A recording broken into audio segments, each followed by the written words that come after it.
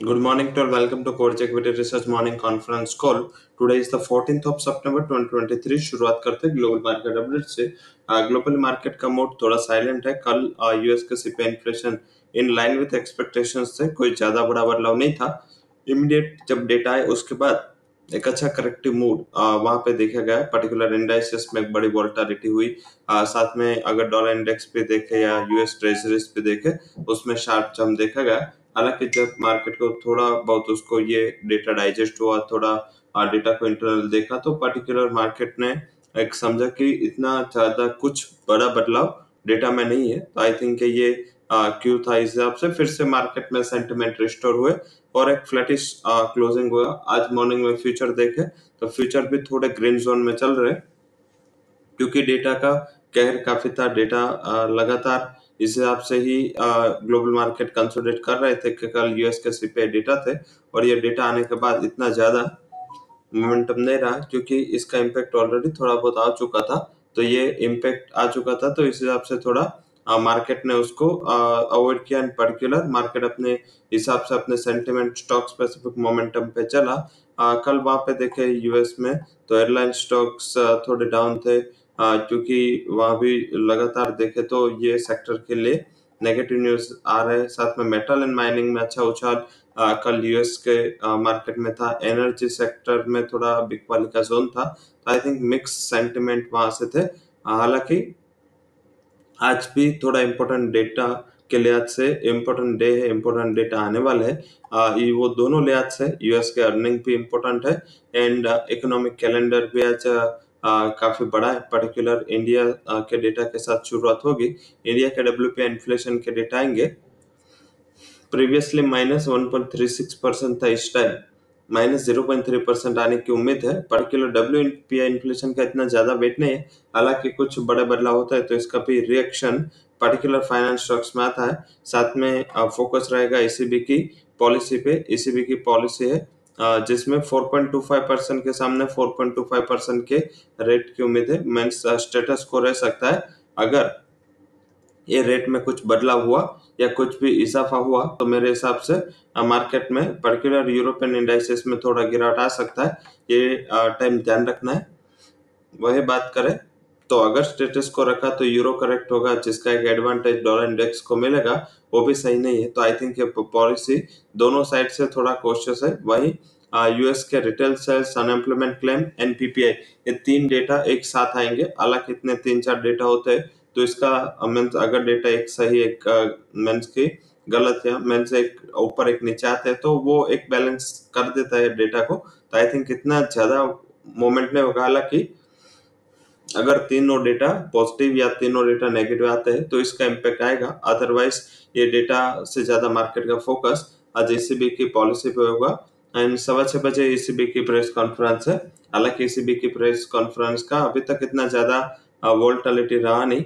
हाँ, अगर rate hike होता है या अगर पॉलिसी में कुछ हॉकिश कमेंट आते हैं तो मार्केट सुनना चाहेगा कि ईसीबी प्रेसिडेंट का क्या क्लैरिफिकेशन है। वहीं यूएस के अर्निंग मैच एडोब बड़ी टेक्नोलॉजी कंपनी है और जिसका पूरे सेक्टर पे इम्पैक्ट आता है। और उसके अलावा कोपाट एंड लेनर कॉर्पोरेशन, ये तीन कंपनियां जो अपने तिमाही नतीजे अनाउंस करेगी। दो टेक्नोलॉजी कंपनी है, एक construction.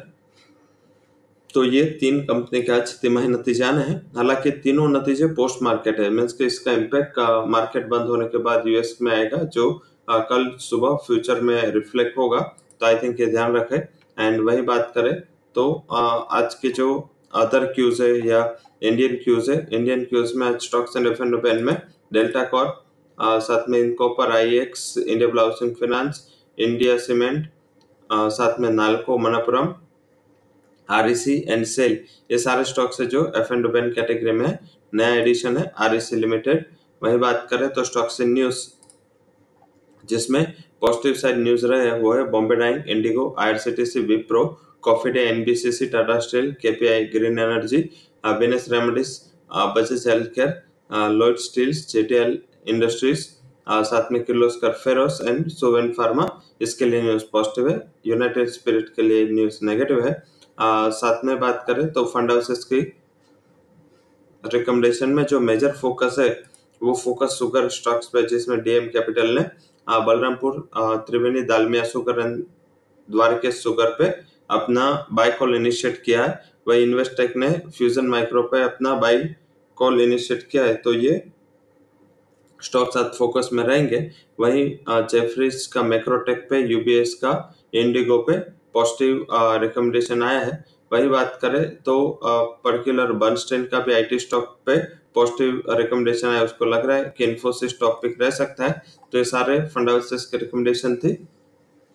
Sector wise sugar, infrastructure, selective financials इन एनर्जी स्टॉक से जो पॉजिटिव फोकस में रह सकते हैं, जहां पे आपको बाइंग साइड ध्यान रखना है, पॉजिटिव साइड ध्यान रखना है। वही बात करें तो आज के जो हमारे टॉप रिकमेंडेशन है, इंडेक्स डेरिवेटिव में 20,100 का निफ्टी का कॉल ऑप्शन 21 सितंबर एक्सपायरी 90 के करीब बाय करें, 32 स्टॉप लॉस, 220 टारगेट। अगर गैप अप ओपन होता है तो एक ट्रेलिंग स्टॉप लॉस आप 90 का रख के भी बाय कर सकते हैं। निफ्टी बैंक का 46,000 का कॉल ऑप्शन 210 के करीब बाय करें, 80 का स्टॉप लॉस और 518 तक के टारगेट वहां पे देखने को मिल सकते हैं।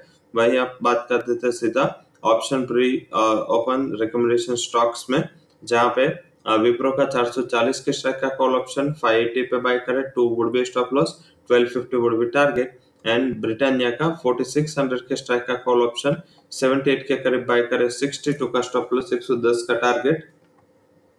तो दोनों ऑप्शन साइड से हमारे रिकमेंडेशन थी।